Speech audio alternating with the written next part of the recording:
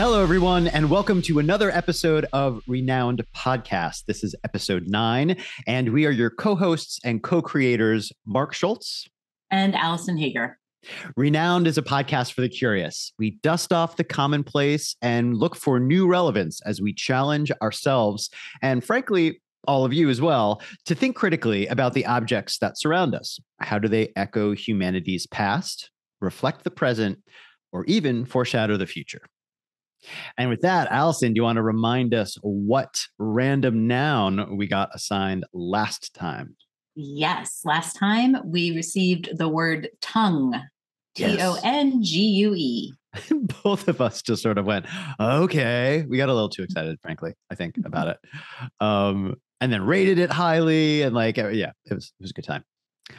So, yes, with that, why don't we jump right into our little die roll and see who's going to give us just the hits first. Ooh, I got a 6. Oh, I got a 5. Ah, close. And I clinched it, but it's over to Mark. All right. So my just the hit. 15 seconds on the clock. Yeah, and 3, 2, 1, go. The tongue is a critical part of human anatomy, responsible for 3 major aspects of our experience: sensation, digestion, and communication. That's it. That's it. Plenty of Amazing. time. I don't know why, but I thought you were going to go over, but you have 4 seconds left on the clock. I love that. You're like, I'm just strapping in for you to just go off. I was moving the phone where I have the alarm set closer and closer to my microphone so that everyone would hear the alarm, in fact. But you showed me. No, I kept this one kind of, well, we'll get to it. Like, something about this is very directed to the point. Okay. For me this week, but yes. Like tip of the tongue. Oh, it's going to be like that, is it? It is. Okay. Do you want to tee me up? Yes, absolutely. 15 seconds and hit it. I just have 2 quotes this week. The first is, history has many themes. One of them is that women should be quiet. And the second is, a woman's weapon is her tongue. Ooh, you had 4 seconds left. Well done. Okay. Yes, I can see where this is going, and I love it, love it, love it. All right. Very cool. So, yep, you had the high roll. So do you want to go down the pie hole? On in pie hole. I love it. You're a different hole every time. What?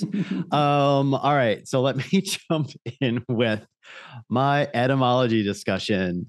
Boom. Come on now. I had to. So in Old English, the word tongue is Tunge. So even though it's T-U-N-G, and we might think now tunge or something like that, in modern English, we really would say tongue. It's pronounced exactly the same. However, there was an influence on the language in Middle English, and I had to look up when is that time period again. So it was about 300 years, from 1150 to 1450 is when, if you ever hear in anything you're looking at, Middle English took place during that time period, 1150 to 1450. So there was a time there where the UN in our words was replaced with ON. So un with on. So as you can imagine, then that changing becomes Tonge, right? Instead of Tunge. During Middle English, it switches. So I couldn't exactly find out why that happened. But what I did find that there was a lot of shifting from Germanic influences on English at the time to French influences, especially, around that time period, right after the Norman Conquest in 1066. So what I'm thinking, and any linguists that are listening and they're like, absolutely not, or yes, please let us know if I'm butchering this, but it makes sense to me because being someone who speaks French, there is a lot of on, right? On in the language. And so if something had a un, I could see in this, very fluid phonetic time period that the UNs would become ONs, right? So we have TONGE. And that had a variant at the time of TOUNGE, right? But they were apparently trying to signal that you were not supposed to pronounce that tonge, right? Because if you picture TOUNGE, that NGE, you could pronounce that with a hard G, the unge. thing, right? So therefore, to try to signal that that was not how you were supposed to pronounce it, Tonge, variants like Tounge or Toungue, and the one that survived, Tongue, right? The way we spell it now, tongue, all came about. So I just think that's interesting to me that we just ended up with this weird fix to something, right? There was a word in Old English that we pronounced the same way we do now, but then there was a phonetic, like a spelling switch. But then everybody was like, oh, wait, but that's leading to people quote unquote, mispronouncing it. So then let's change it. And then let's have a variant of that change. And that's the one that we now have inherited so many years later. So it's kind of no surprise to me that we have this reputation as a language in the world that English can be difficult to learn because we have a lot of weird sort of inconsistent rules, right? And the like combinations of spellings and things. And so I think that is probably an example of one. You've got Germanic and French influences coming together. You've got somebody trying like rules to try to correct mispronunciations, just leading to other variants. I just think that's wild. I think it's most interesting that it's probably one of the more prominent examples of this thing happening. And it's about the word tongue, which is the organ we use to pronounce words. Right. It's my favorite part about that. Wild. Yeah, that's very true. It's very true. So all of this, one of the quotes that I saw about the spelling of it, it says the spelling tongue is thus neither etymological nor phonetic. It is only a very small degree historical. Like they're just tearing it down. They're like, this thing really doesn't make any sense. Like etymologically, it didn't really evolve accurately. Phonetically, it's kind of a mess because it's just a mishmash of like fixes. So it's just like, wow, did we end up with this thing? Anyway, the first recorded use of it back in Old English was 897, and that was spelled Tungan. Yeah, so that's just an example of I think, why English can be tricky. Okay, so before I jump down the rabbit hole, I figured, as always, show up with a trivia question. So audience, try to answer this, see how you do, along with Allison. So about how many taste buds does a human have? I don't know. 15,000. We've got 10,000. Okay. Not bad. Pretty close. We have 10,000 taste buds. That's very good. 10,000 taste buds, and they renew themselves every 2 weeks. However, over time, they're not all replaced. That's a bit of a downer buzzkill here, but we're born with about 9,000. About 10,000, 9 to 10,000. And by the time you're a senior citizen, you're going to have about half that. Ooh. So we don't realize that, right? We think of getting older, you lose your vision and your hearing, but you're losing taste and also some of your smell, which smell has such a massive influence on taste as well.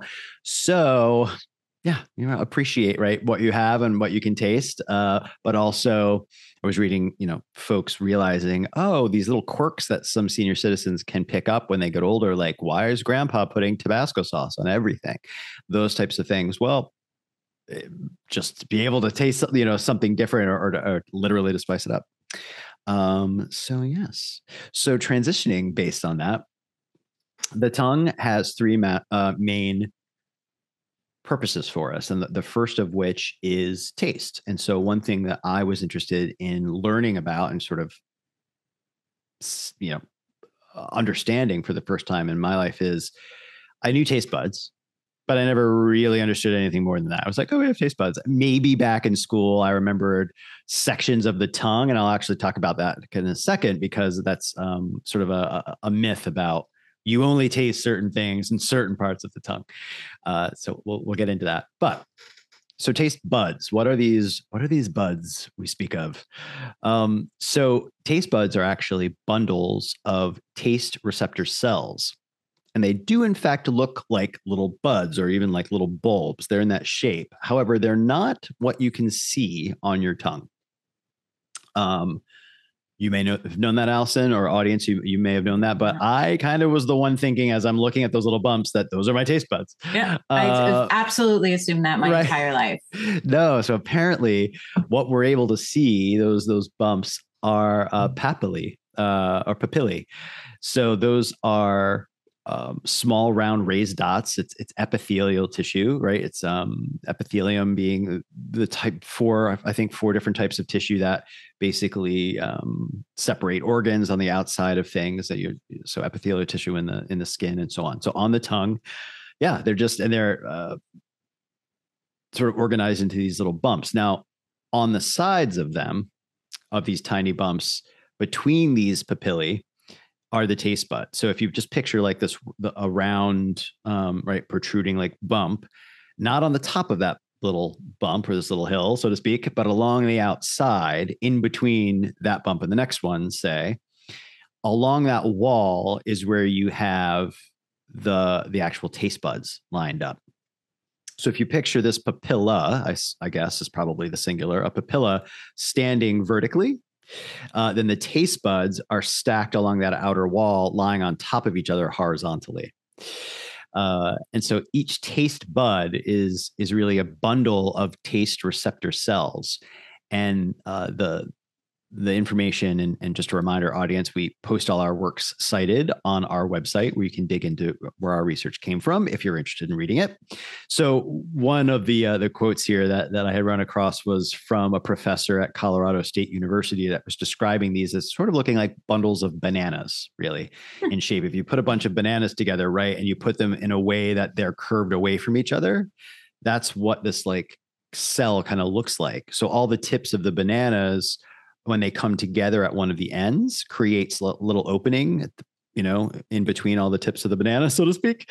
And that becomes a pore, right? A hole where things can kind of go into between the bananas, so to speak, to continue using that visual. So this pore, therefore, has little strands of quote unquote hairs, right? Microvilli.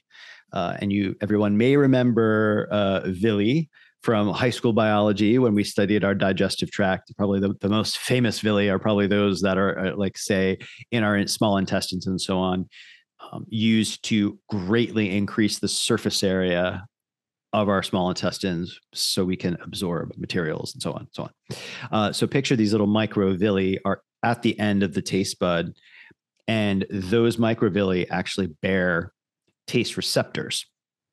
And so I had to go a little bit deeper to say, because what I really wanted to understand was, well, what is happening? What is it? Obviously, it's gathering materials like what we're eating and those chemicals, those substances. But how is it sensing it, and what's happening there?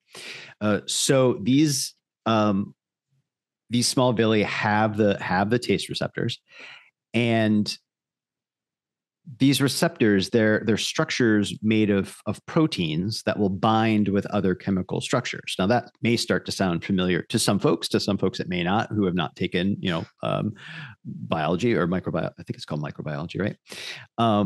So picture that these little protein structures, tiny structures, when they come into contact with a chemical structure that can fit it, basically like two puzzle pieces, right? Finding each other and locking into place. When they lock into place, that will trigger an event in the cell. Something happens, right? And so in this case, when the taste receptors bind with a certain type of chemical, the reaction that it has is it's changing the polarization of the cell itself. And this led me, as we talk about going down the rabbit hole, I'm not going to completely go into this, but it is, I think, for follow-up research for me, something that I want to understand is it's called calcium channels in the body. And it's basically how you are changing a chemical signal or chemical reaction into an electrical one. So basically these tiny, taste buds where all these taste receptor cells are, once, say, it tastes something that is quote unquote bitter or sour, or whatever's being detected and locking in place, the calcium ions of that cell polarize and therefore converts from a chemical to an electrical signal. And then the electrical signal and the rest of the signal travels our nerves, and therefore our brain immediately can perceive it and taste it. Huh. And that's the sensation, which I think is super Fascinating. cool, right? Like the whole idea of, we always think in popular culture, right? We're called batteries in the matrix or something like that. And so we know there's a whole lot of electrical things happening in our brains and our body. But it dawned on me that, we have to sense things, convert them from just chemistry to things around us into electricity. How the hell is that happening? I think it's fascinating. Okay.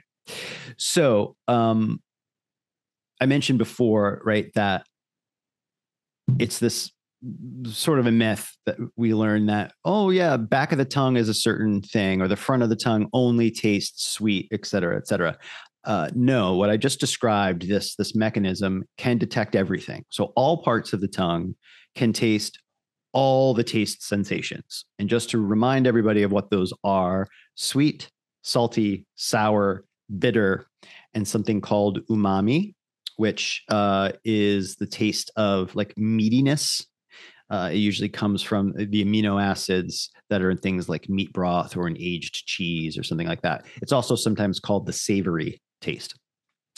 There's also some growing evidence that there may be some more that we can consider, like a fatty, the taste sensation of fattiness, but that's still being researched apparently, and they're gathering probably enough evidence to say that they can distinguish it from salty and sweet and everything else. So yeah, our taste buds can in fact taste all of them.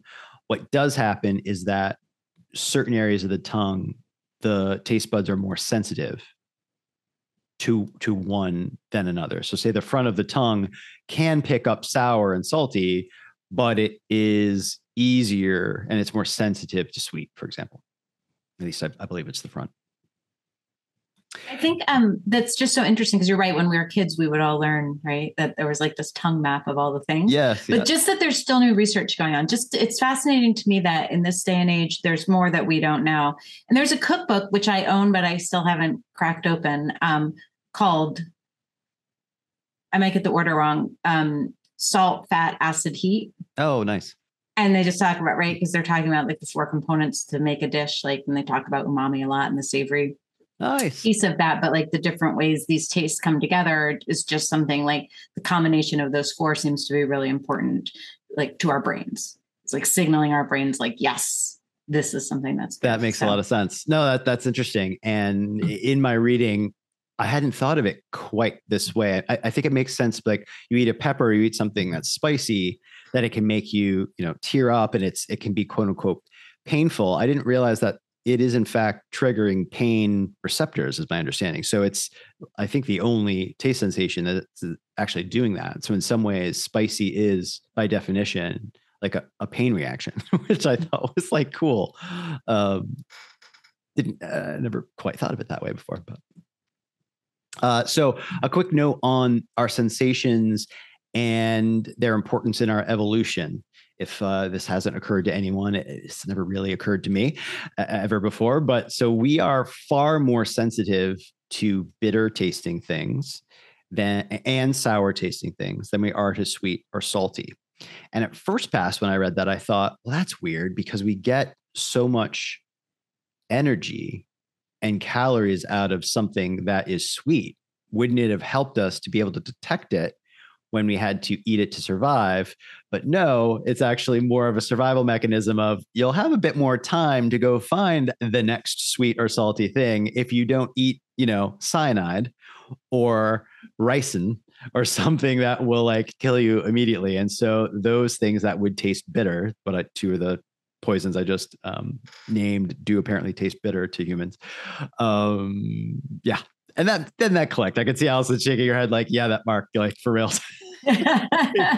we probably wanted to pick that up right away. To avoid those more than we wanted a sweet treat, right? Yeah, exactly. Meanwhile, I'm like, I want a cupcake. But maybe I shouldn't eat this bit of really dangerous ricin. So from what I read about the thresholds, the amount of a bitter substance needed for us to taste it is about 1,250 times smaller than the amount of a sweet substance needed for us to taste it, right? So a very, very small amount of something bitter is needed chemically. I think it was in moles, right?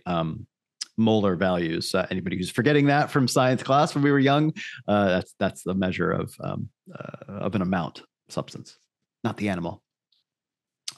So yeah, I thought that was pretty cool.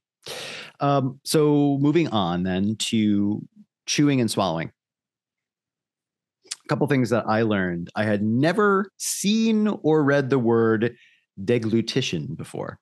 Oh, me neither. That's a new one. Yeah, chewing and swallowing is the act of swallowing, that is called deglutition. And so can't get enough etymology today.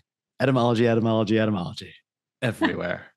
Deglutition, which comes to English through the French déglutition in the mid 1600s from the Latin deglutare, which is to swallow down. So the de in that meaning down in some sense.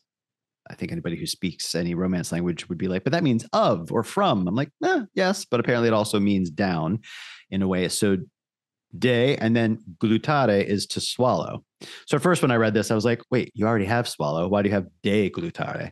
I'm assuming, and I don't know this, that the swallow by itself is probably to encompass something. I'm assuming like to swallow up rather than to swallow down. So that's where it comes from. The tongue plays a part in swallowing. It is in the first of three phases. You can think of swallowing broken into the oral phase, the pharyngeal phase, and the esophageal phase. And this makes sense, right? I mean, you've got the oral cavity, and then you've got your pharynx, and then the esophagus. So yeah, the tongue is just, sorry, I'm just trying to say the tongue is not just one muscle there that moves things around. That's probably the next thing that I think we all think of is the tongue being like one muscle that we're manipulating in all these ways. However, it's not just one. It is in fact 8 muscles which intertwine. There are 4 that are called the extrinsic muscles. Extrinsic meaning they're sort of, it's a word I looked up that mean when you're talking about the physiology of the body. Extrinsic are things that are farther away from like real professionals in this field are going to be like banging their heads, but far away from where you think the action is happening, like where the important like focus is, there's something that's extrinsic to that, right? They're a little farther away. So when we think of the tongue, we're thinking of it, what we see, where everything's moving in our mouth. These 4 down at the base are therefore extrinsic, and they're the ones that really secure it to other structures.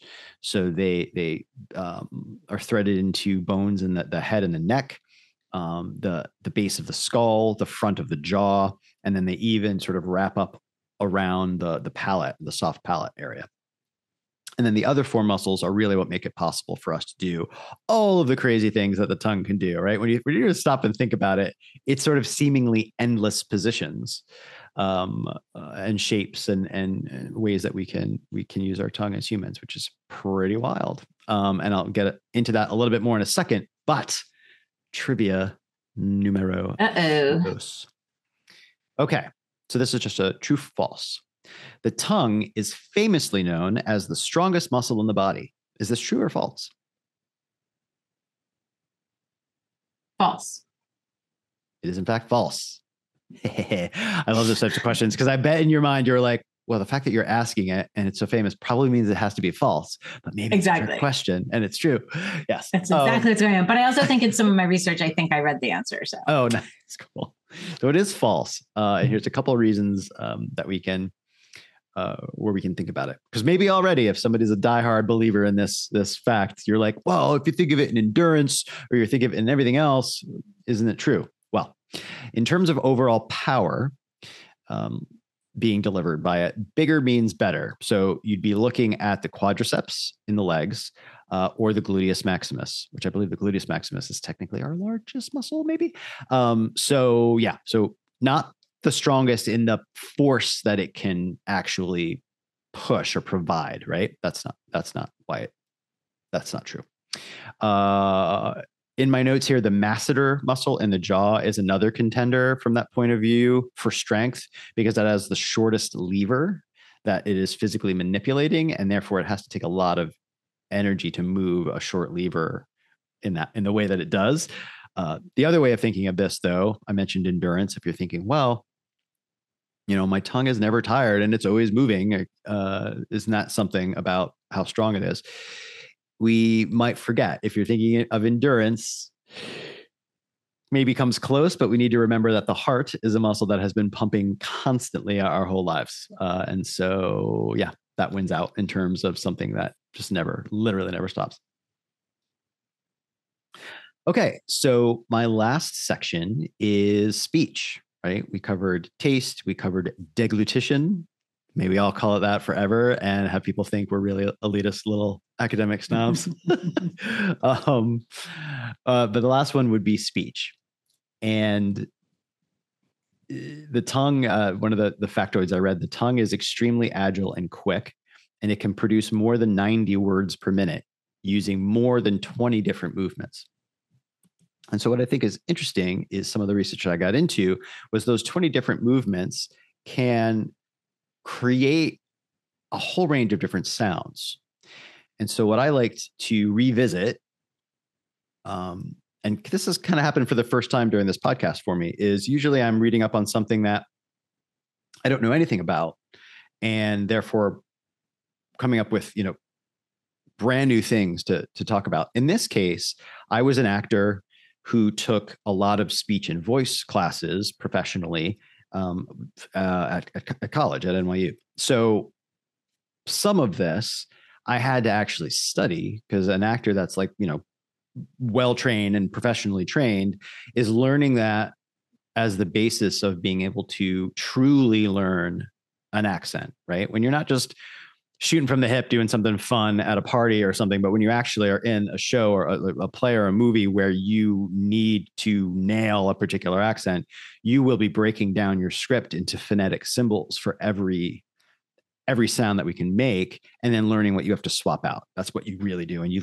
drill that down so that you can hit a regionalism, even much less going from classic things we think of like an Irish accent to English, even within certain areas of Ireland or certain areas of the US. So a breakdown of a way, maybe audience, that you've never thought of English before. So English has 44 phonemes, phonemes being the unit of sound that we can create, right? So think of ah, b, s, k, all that, all the sounds that we probably would associate immediately with alphabet symbols, right? That breaks down more into 24 consonants. And in those consonants, there are some things that I wanted to share that, again, we may not have thought of. And it's something that the tongue plays obviously a major role in. You can think of consonants falling into kind of two categories that play with each other a little bit: fricatives and plosives. And Allison, I'm actually not sure if we've ever talked about this, if you may know this or not in some ways. So fricatives are things that use friction and the controlling of sound. So shh, the SH sounds, shushing someone, right? That sound is fricative because you are forcing the air into a smaller space, and you are counting on the turbulence of the air against your teeth and the tongue in a certain position to have it make sound. Shh. So the friction of that is kind of defines why that's called a fricative. And then plosives are when you don't just manipulate the airflow, you actually cut it off for a second and then let it explode, plode, which is part of the reason why I believe it's called a plosive. So a B sound, for example, you can't say the letter B without making a plosive. You can't physically make the sound because you have to cut off the air with your lips and your tongue and then let it pop out. And then you have to let it explode back out, right? B, b, d, k. We have a lot of plosives. There's fancier names for them, but plosives, stop plosives are one of them too, right? You have to stop the airflow and then let it go out. So hopefully not boring anybody completely to death, but these are hopefully ways you've never quite thought of the structure of what our tongue is doing in creating the 44 base units of sound that we use in our 24 consonants and then our 20 vowels. So that's how our 44 is broken up. 24 consonants, 20 vowels. So fricatives, plosives, sh, p, all that. The other thing you can think about are when you either voice a consonant or it's unvoiced. And what that means is when you engage your vocal folds, your vocal cords, or not. So a way that you can think about this is if you were to hold your hand to your neck and make certain sounds, you don't feel any vibration because it's unvoiced. Like an H sound, or shh, that fricative is unvoiced. Shh, you don't feel any vibrations. It's not pitched is another way you can say it. But if you were to make that like a zhuzhing sound, it's the same fricative. It's the same tongue formation, but there's no voice. You don't feel your vocal folds engaged. And then with the zh, you do, right? Shh, nothing, zh. Everything's vibrating, right? So that's a voiced sound. So hopefully that gives you new ways of, like I said, thinking about the combination of how we create these things. Because what's interesting is then these consonants kind of work in pairs. And anyone who's listening to this who is in fact an actor or has some speech training in any way, some of these will sound familiar. But B and P are both plosives, P and B, but one is voiced and one is unvoiced. And that's really the only difference. B, P, right? You're not voicing a P. You're not saying like, P, you can't because it becomes a B, basically, right? P, pop, bop, pop. It's just the level of using your vocal cords or not. The same thing with D and T. D as in dog, T as in Tom. Those are basically just brothers of each other. One is voiced and one isn't. Duh. So I think that's kind of cool how that has organized. So really, it gives me a whole new appreciation for speech therapists and everything they must have to learn and study to do their job. It's not just basic, teaching pronunciation or people basics about using their mouth. They must understand this like full anatomy and the full mechanics of it. So then the last thing I thought I would share here is the vowels. And this one is fairly easy, right? You don't have unvoiced vowels, at least in English.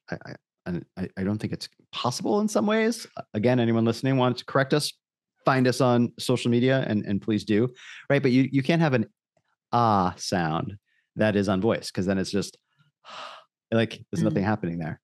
Or a u, a oo, e. Otherwise, it's he. It all becomes like H's to me, right? So they're basically all voiced. So the only breakdown of these 20 vowels that we have, other than like the actual sound a, e, a, o, u, are the number of sounds that get transitioned through. So folks have probably heard the word diphthong before. Just to remind us, a diphthong is two of these words, two of these sounds that we put together into a word. So when we say, even if we bump ourselves on something and we say, ow, ow is an ah and a oo sound that just transition into each other. And so it's two. Diphthong starts with di, right? So two. I had to look up the word because I never, even in school when we were covering this, we never had a name for what just one was. It was always just the vowel that you're talking about, but it's technically called a monophthong. Monophthong, diphthong, and then the third is triphthong. So you can see right away, mono, one, di, and tri. 1, 2, 3. So monophthongs would just be ah, e, the vowel sounds that we're used to. English has triphthongs. That is things like there's a triphthong in the word fire. Fire. You hear yourself going from an ah to an e to an sound. And then there's an R coloring. There's an R in the end there. And it's fascinating because a lot of regionalisms will take place in how these vowel sounds will be treated in the mouth and manipulated by the tongue. I'll never forget the the classic example given to me by a voice and speech teacher at NYU was, you think of a classic like Georgia, Savannah Southern word for fire.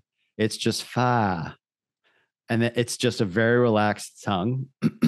And you kind of are dropping the R off the end. You drop the consonant nearly altogether, and you're just saying the triphthong. Fa. There's a fa in the yard or something like that. And I was like, oh, that's such a great way, right, to think about it. And it brings like a cohesion to doing accents and learning sort of the tongue manipulations that are needed or not needed in this case. Okay, just to finish off with trivia 3, and that's it for me. English has 44 sounds, which we just talked about. How many sounds does the language considered most complex, phonetically, that is, most complex phonetically have? Allison, how many do you think compared to 44? 500. 110. All right. I thought I'd go big. Maybe one. Is it one of the tonal languages? It's one that is often considered popping or click sounds. So it's in English pronounced co, but if you were to read it, like I'm looking at it on my screen right now, it's an exclamation point, an X, and then 2 O's, but each O has a different accent over the top. And so I will not, of course, not even try to disrespect the language by trying to pronounce it. But if anybody wants to check it out in the works cited, or we'll maybe even put it in the episode notes, I have a YouTube video I came across where a gentleman is talking about this language, giving you some background. It comes from Botswana and Namibia area in Africa. And it's kind of fascinating both to hear it and then to hear his description about the past of it. And so where I left off overall, I think digging in my rabbit hole, like where I would go back, as I mentioned before, to sort of learn a little bit more about something, as I'm still fascinated, as I said, about the calcium channels and how our body, our taste buds are taking chemicals and converting them into electrical signals. Blows my mind, right? The incredible machine is not a term we hear often for the human body. Very true. Very true. That's great, Mark. I actually learned so much, and so many things you mentioned. I thought, like, I've heard the word diphthong, but if someone had challenged me to tell me exactly what it meant, I couldn't have, right? Just things that you kind of think. Oh, good. I think only because my background with speech, it was something that I knew closely. But I don't know, I'm glad you shared that. I hope that helps people kind of put it in the framework, right? Then of like monophthong, diphthong, triphthong. Cool. Yeah.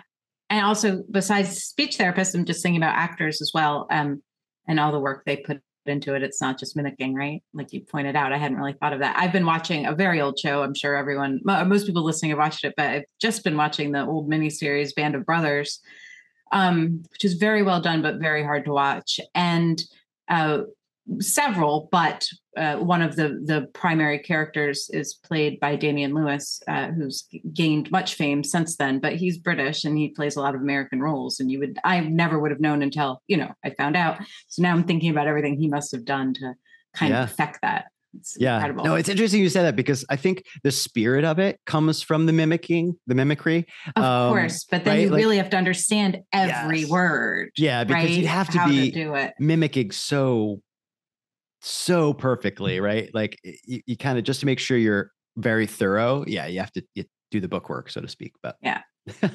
Cool. Neat. Okay. Well, I went in a very different direction once again. So excellent. I think that's good, right? That we both didn't. So I will jump down my pie hole. I was going to start out by just talking about how easy, I still will talk about it. I'm not going to let Mark derail me now, but Mark really pointed out a lot of this, but it's a perfect segue, because Mark was talking about the multiple functions that our tongue is involved in, right? So we sometimes overlook that. I think it's so important in so many ways. It's the basis of how we taste. And Mark gave us a great education on that in partnership with our noses and our brains, in how we speak, partnership with our larynx, et cetera. Sexually, in partnership with all sorts of stuff. Mark tastefully sidestepped that. And for physical expression, right? We stick out our tongue as an insult or a sign of aggression, like in Maori culture and the Hakas, or as a sign of cuteness, And of course, then the word tongue also signifies language overall. So we talk about our mother tongue, right, for our primary language, for our native language. So once I started poking around to find a path on this one, there were so many potential paths. What fascinated me most was tongue as a metaphor for our voice. So without a tongue, you can't speak. When you can't speak, you don't have a voice, you don't have agency. So the power of our voices and how the tongue is the foundation of so much of that. So there's a Greek myth that captures the importance of the tongue and of our voice nicely. I mean, it's actually not nice at all, but it's apt. And sure, it isn't. That's the myth of Tereus and Philomela. And before we go any further, I'd just like to warn listeners, I will be recounting a fictional story, but it does involve a very brief mention of sexual assault. So I just wanted to put that out there as a trigger warning. Thank you for doing that. So like most myths, there are varying accounts, but the most accepted version of this myth was recorded by Ovid in Metamorphoses, his narrative poem that he wrote about 8 CE. And Philomela is a princess of Athens. She's the youngest daughter of Pandion I, who's the king of Athens. And her older and only sister, whose name is Procne, is married to the king of Thrace. And his name's Tereus. So after a few years of marriage, living with Tereus in Thrace, which was considered like the wild lands at the time, Procne is missing her family. And she asks her husband Tereus to allow a visit with her sister. And he agrees to travel to Athens to collect Philomela himself and to bring her back to Thrace so the sisters can be together. So he does this. And when he gets to Athens, King Pandion, the father of the two girls, is worried about letting his only remaining daughter travel into the wilds of Thrace. And he implores Tereus to watch over her as if she were his own daughter. So off they go. Well, instead of doing that, upon arrival in Thrace, Tereus is overcome with lust for Philomela, and he brings her into the woods to a hut in the woods, and he rapes her in the forest. And then threatens her with violence if she ever divulges what happened. But she's defiant. So there's an 18th century translation of Ovid's verse that casts her defiant speech as follows. Still, my revenge shall take its proper time and suit the baseness of your hellish crime. Myself, abandoned and devoid of shame, through the wide world your actions will proclaim.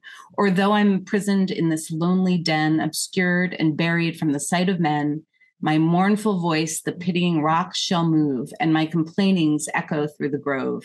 Hear me, O heaven, and if a God be there, let him regard me and accept my prayer.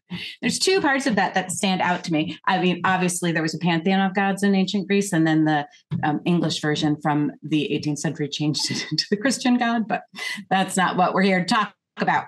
The one thing in the third line, she says, she's abandoned, but she's devoid of shame. And that has nothing to do with tongue, but I did want to call it out because I just found that like shame is still such a powerful weapon that's used against victims of sexual assault. Right. Shame them into believing they did something wrong and to not speaking up. And like as far back as 8 CE, well, even before that, because the myth predated Ovid.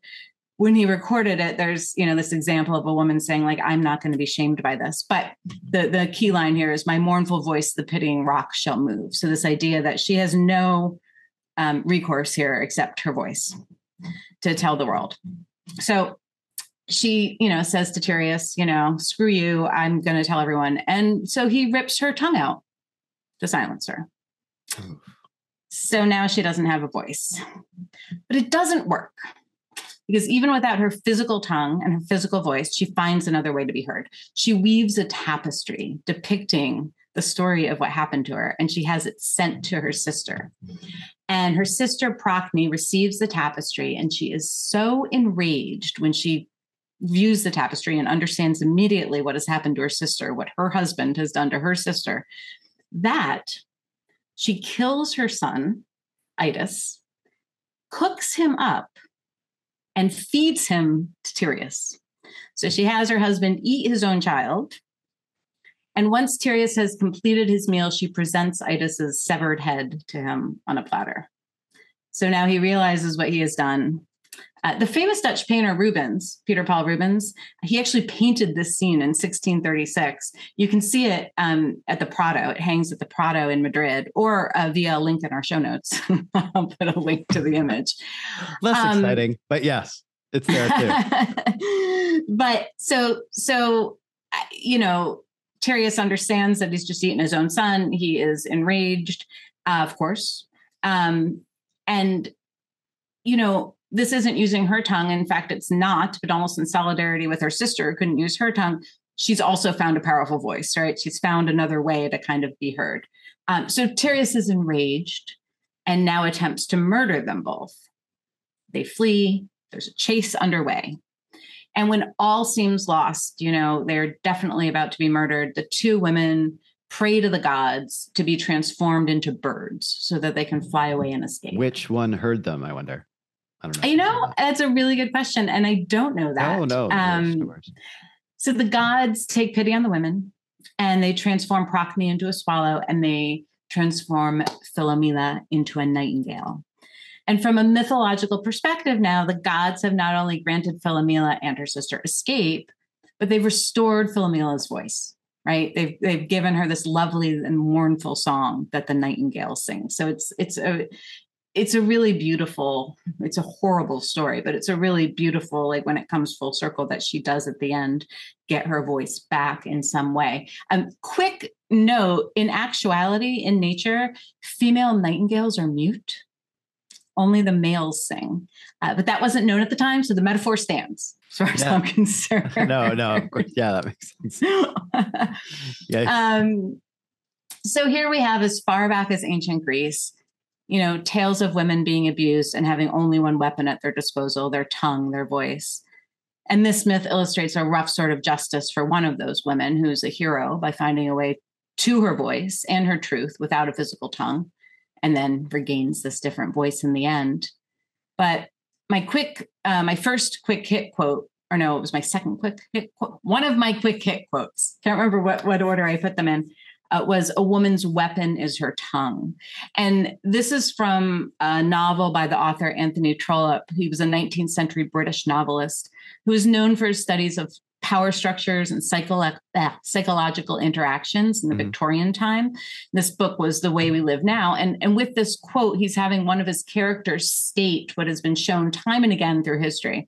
Women typically do not have the physical advantage. Certainly, most societies have been constructed so that women haven't had the same economic opportunities either, leaving them with just their tongues, leaving them with just their voice.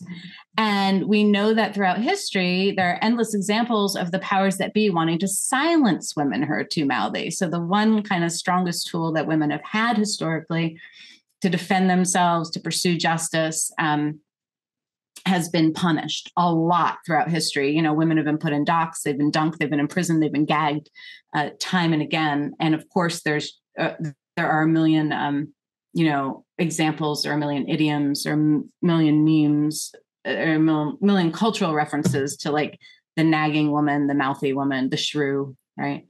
And that's because the voice was their only weapon. There was one particularly nasty deterrent that I thought I would mention because I had never heard of it. It's called the scold bridle. So a woman would be called a scold if she nagged too much. And it was an iron device, picture kind of an iron cage that fit around a woman's head. And it had an iron plate that protruded into the mouth to hold the tongue down. So the cage would be locked around the head and the tongue would be depressed so that the woman couldn't speak. And there were spikes on the bottom of the plate. So if she tried to speak, her tongue would be impaled. If she didn't try to speak, they were high enough that she'd be okay. So that was a particularly nasty. It was used mostly in England and Scotland is what I read, but also some in Austria. So there is an author and a professor named Kathleen Hall Jamieson. She's a professor of communication. She also is the director of the Annenberg Public Policy Center at UPenn. And she wrote a book called Eloquence in the Electronic Age. And I didn't have time to read the entire book, but I am going to. And she has one chapter that kind of focuses on women historically. And it was her quote, which was my second quote in my quick hit, which was, history has many themes. One of them is that women should be quiet. And she goes into a lot of how women have been punished for trying to use their voice. So I didn't think that anyone needed to be taught right now in this day and age that women have been fairly consistently assaulted and silenced pretty brutally over the ages. I mean, I think hopefully most people are aware of that. And it continues. I think the entire Republican Party needs to be reminded of that every day. That's a good point. I don't think they're listening to us, though. No, they're not. No. So, but I did think that it is good to remind ourselves, right, that the oppressors in any system, and I'm glad you said that, Mark, because I'm kind of going to a bigger place here, that the oppressors in any system win when the oppressed don't use or cannot use their voice. And that is why so many powers that be will try to silence people. And that's why it's important, no matter what you believe in, no matter what issues you particularly are willing to fight for, that we all find a way to use our voice and also defend the rights of others to use theirs. That is my short and sweet. Yeah. Down the pile. Think about all the concern and screaming about voting being folks that aren't legitimately able to vote, right? The way that I see it, I think it's pretty clear to any of us that are, not Republican. That's not about, they're not legitimately citizens, so they shouldn't vote. No, this is, we don't like what they're going to say. We know that they're not going to be on like Republican tickets, more or less.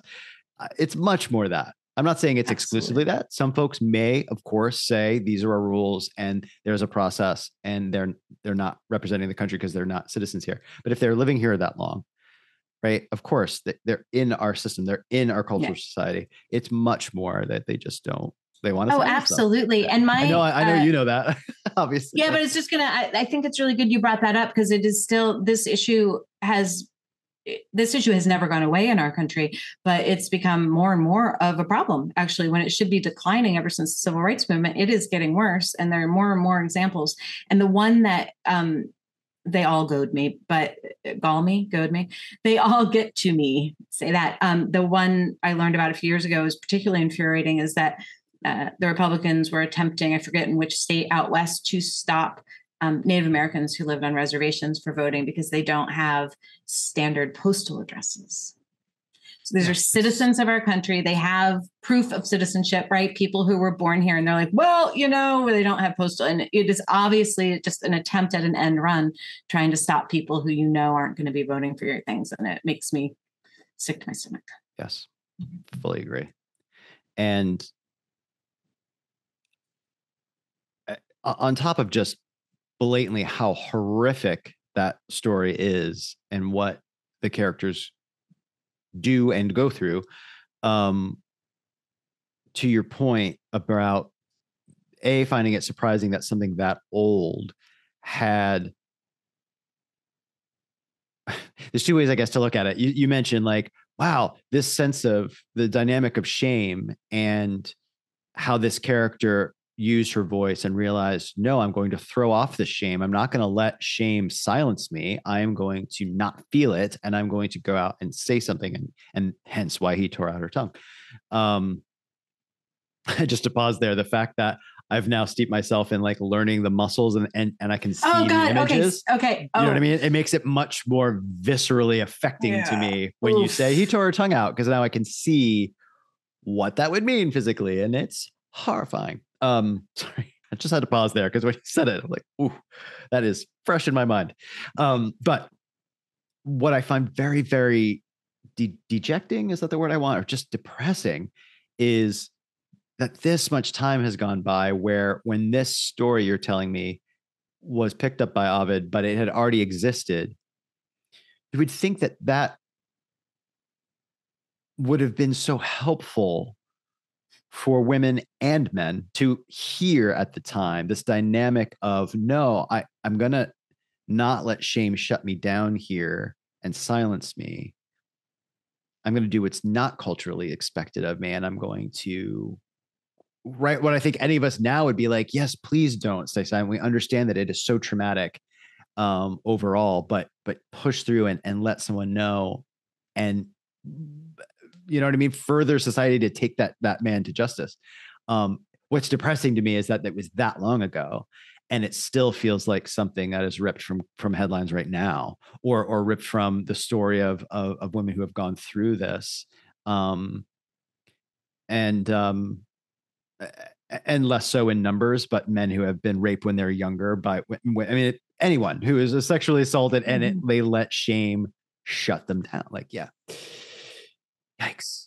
That right. That's just so horrifying to me that it's like, when are we going to realize the pain and how awful this is, and to not victimize, or sorry, not to blame a victim in this. You know, it's. I mean, on that note, actually, I agree with you.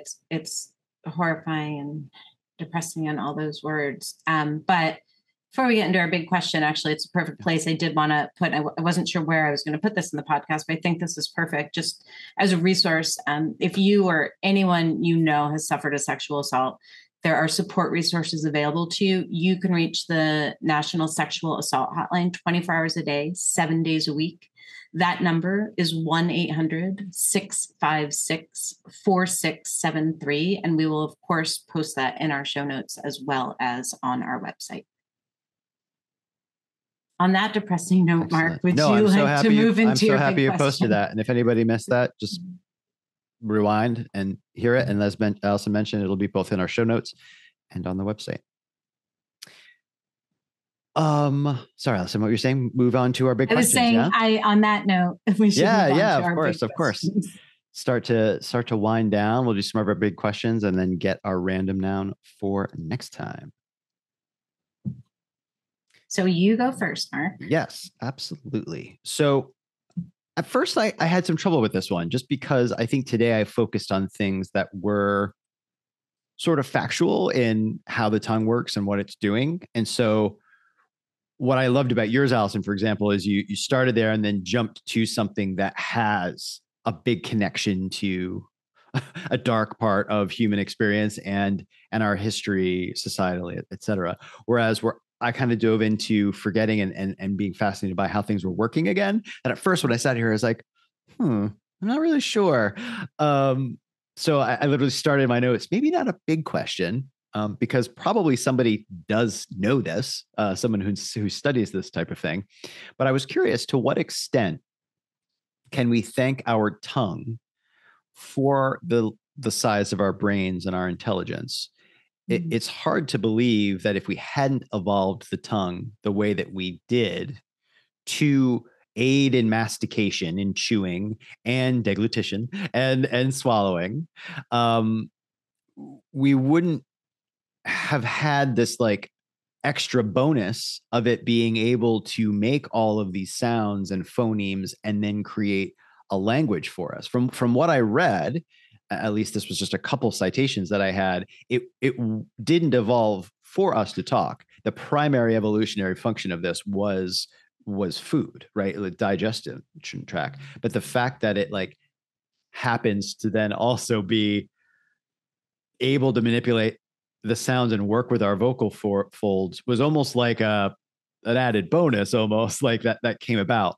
Now, what I would love to continue to look into is that added bonus over so much time had to have some evolutionary wins for us. The fact that at some point we were able to communicate in sounds and voices to warn others in our tribe or our group had to benefit us, right? In many ways. So that was one question, right? The relationship between our cognition and our tongue. And I think it's also easy to forget in our day and age, where our written language and text is so prevalent and everywhere and so on. But for so long of human history, what you knew as a human was passed down through oral learning and traditions and stories. And so I feel like that itself was wildly important. Otherwise, it feels like each generation would have started from scratch if, say, we couldn't speak. You wouldn't have any of the building blocks of cognition to work with to make sense of the world if we were a species that didn't communicate that way. So it did end up becoming big questions, because then I was like, is there the equivalent in like octopi or somebody who can communicate? Well, octopi are clearly smarter than us, so I don't know. Right. But what I mean is, like, how are they then communicating? Are they sharing with their young these conceptual built? Oh, thank you. Yeah, because Latin, Greek, because the plural for a Greek word. And we covered this when you talked about octopi. Right. Thank you. How are they passing some sort of cognitive units to their next generation, or not? It feels like they wouldn't be, but I don't know. They are very intelligent animals. So for us, that was one big question I had. Well, I think it's a really fascinating question, and it's like a chicken egg question, like so many of our big questions are, right? But with the octopus and other species, I don't know enough about this, but they definitely pass things on, right? But it's usually more through mimicry and that sort of thing, right? So not like you're saying in oral tradition, but I believe in other ways, like we learned about the ants, so they communicate with chemicals and that sort of thing. So I think trees communicating, there are ways of communicating that aren't oral language. But something I really find fascinating is some of the smarter animals, like dolphins, also dogs. They've done studies with both of those animals that are ongoing, especially dolphins, on their vocalizations. And these have been going on since the 60s, 50s, maybe, with the dolphins. And they can get pretty close to mimicking. Now how much they understand is debated. And a lot of these studies were shut down at some point because people felt like, one, we're keeping the animals captive. Two, where the relationship's getting a little too, enmeshed, all sorts of things. It's actually fascinating. If the dolphins? If the word ever comes up that I could tie this in, I probably will. Like if we find a word.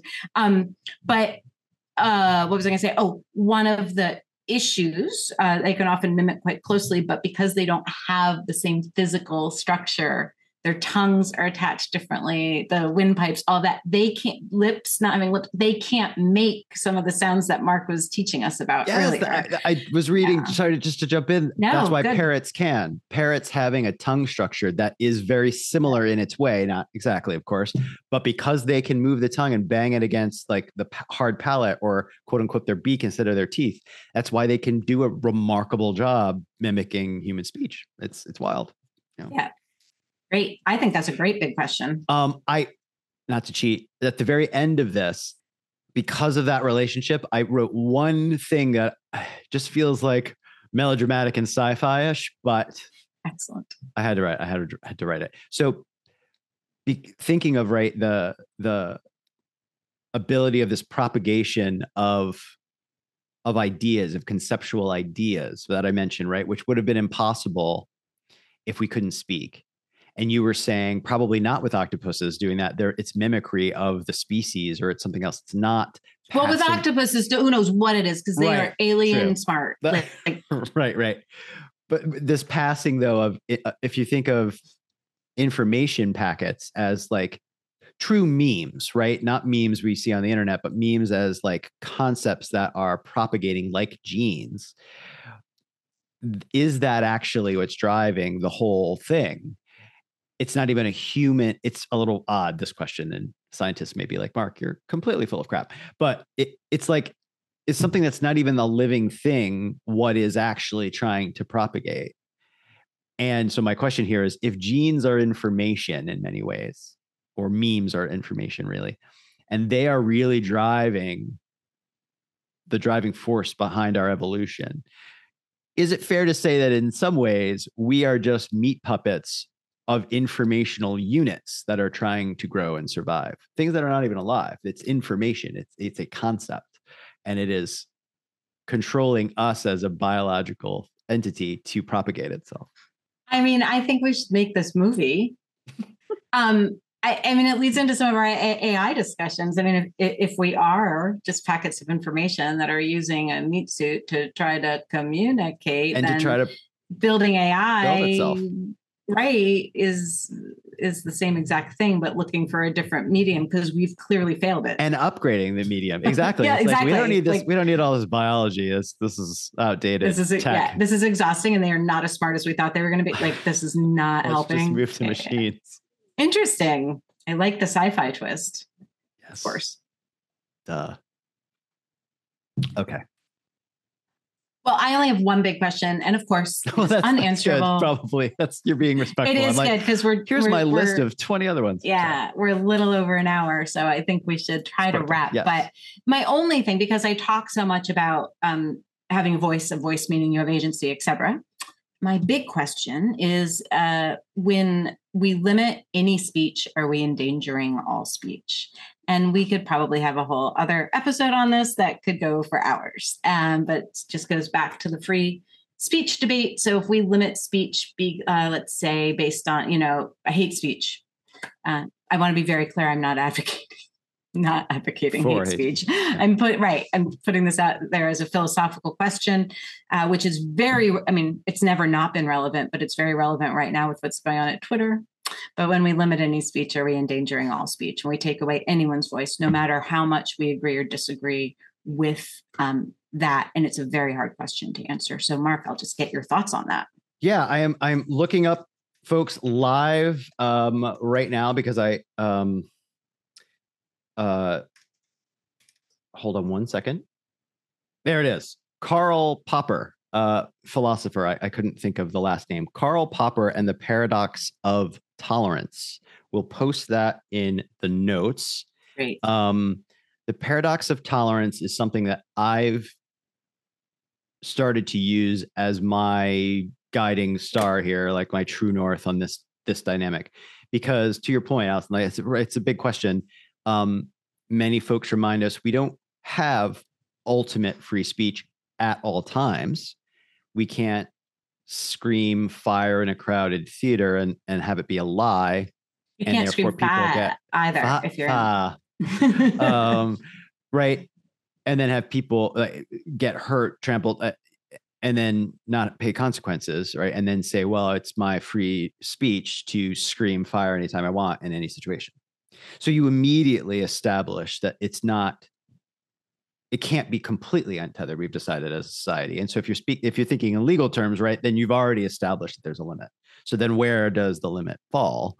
I feel like this is the dynamic in every big question that we face as a society. It's because you have to draw what therefore feels like the best place to draw the line in the sand that we collectively look at. This is the dynamic from abortion to free speech to everything else.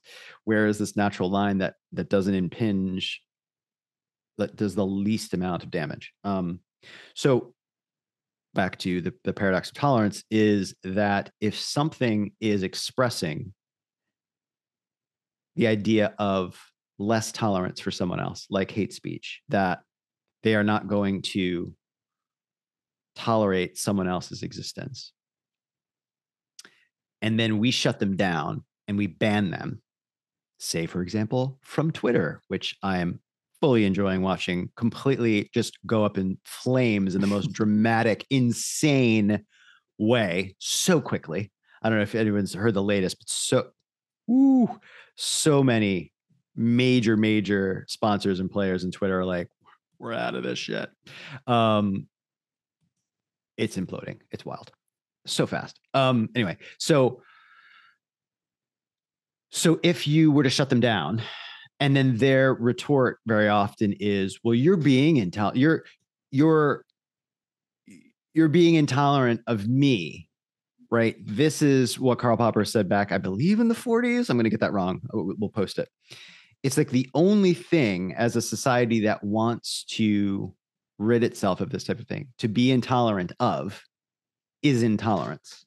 It is basically the only thing as a society that we can't let fly, because by its nature, it will spread as a cancer and take advantage of those who won't stand up to it because they're feeling like they're being intolerant if they shut down someone else's belief. Does that make sense? And so this paradox dynamic, I think, for me, makes a lot of sense. And it really, for me, is the only thing that draws that boundary where you are speaking out about harming or not accepting someone else, and you're not putting their humanity and their experience on the same level as yours, is really the only thing that we can say that's not okay.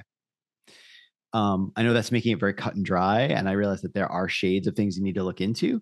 But there's a difference between someone saying, I'm concerned that X and Y's group of people's perspective on XYZ is something that we all need to sit down and discuss and come up to some solution. That is calling out a specific group and so on, right? And saying they don't agree. That is not the same as all Jews must die. Right. All blacks must do this. All gay whites are a cancer on society, and everything that gay whites like me have been called in history. You know what I'm saying? So that's immediately where you're like, no, that's not okay to say. The intolerance, we can't let that continue to grow. Sorry, I know I'm rambling on, but it's so great that you brought that up, because of everything that's been going on recently. I've been so just incensed by it and sort of galvanized by I had a feeling this big question would get you going. So this is perfect. And I will definitely post The Paradox of Tolerance, and I will definitely read it because I have not. Cool. Okay. Well, I have a very heavy feeling after this episode. I know. I'm sorry. That's my fault, because I went down a very dark path. But also potentially uplifting, just reminding people that we do have our voices. But then also we ended by talking kind of the dumpster fire state of the world, which we often do. So maybe next week we'll be a little cheerier, but I think. Right. But I'll pause and ask, we'd love to have you audience sound off, reach us, on social media, leave comments, etc. on YouTube. How do you feel if you've been a regular listener? It does feel like it's unavoidable at some points that we're going to uncover just some horrible shit that humans have done in the past. And so I never want to make light of it. Not exactly, Allison, to your point just now, but I feel like you would agree with that, right? We certainly, as we're educating ourselves on these things, I feel like that's incredibly important to. But we also don't want to be bringing you down. To bear witness to it. Right, exactly. But for sure, to bear witness. Okay, Lenore. And so we don't want to shy away from that, but also we want to balance it, right? Because if you only focus on the negative, that's all we'll be giving. So we want to have it be interesting, but also have it be something that is galvanizing and inspiring in other ways. But anyway, thank you, Allison, for bringing that up. Yeah, absolutely. So let's do, before we get our new word, let's just very quickly revisit our ratings. So I believe last week I had rated Tongue as a 9. I had high expectations. And Mark, you as an 8. So you had the high roll this week. So where are you going from an 8? I'm going to just float down to a 7. I'm going to go a little lower. Wasn't loving this week, but it was interesting. I'm glad that I learned a lot more about the physiology. Yeah. And I definitely learned a lot from yours. Yeah. I'm also going to drop down to a 7. That's a 2-point drop for me. And again, like I didn't mind this week's research at all. And I learned a lot of good stuff, but I think considering all the cool stuff the Tongue does for us, I wasn't finding something that was overly exciting to me. I'm really glad I took the path I did. I think it's important, but I thought Tongue might be a little richer than it was. Okay. So let's see what we get this week. Are you ready, Mark? I am ready. Okay. So I'm using the random word generator. So the word is height. HEIGHT. Height. Height. Okay. I'm dead in the center on this one. I don't know where it's going to go. 5. I am with you with a 5. That's what I thought of immediately, because I'm like, oh yeah, 5. I mean, I'm sure there's some cool stuff out there. I'm just not thinking of what it is right now. For anyone who's only listening to us and not watching, Mark just did the best arched eyebrow I've ever seen while he was kind of thinking about what to do. Okay. So for next time we have height, and Mark and I are just middle of the road on that. With fives. So Mark, before we close out, anything else you wanted to share? No, I think I'm good. All right. Well, once again, everyone, thank you so much for tuning in to the Renowned Podcast. If you enjoyed the show, please follow or subscribe on whatever platform you are on. And if you could leave us a rating, it really helps us and it helps other people find the show. You can visit us on the web where you'll see all our works cited and all the show notes at renownedpodcast.com or find us on social media. We hope you have a great week. Until next time. Bye, everybody.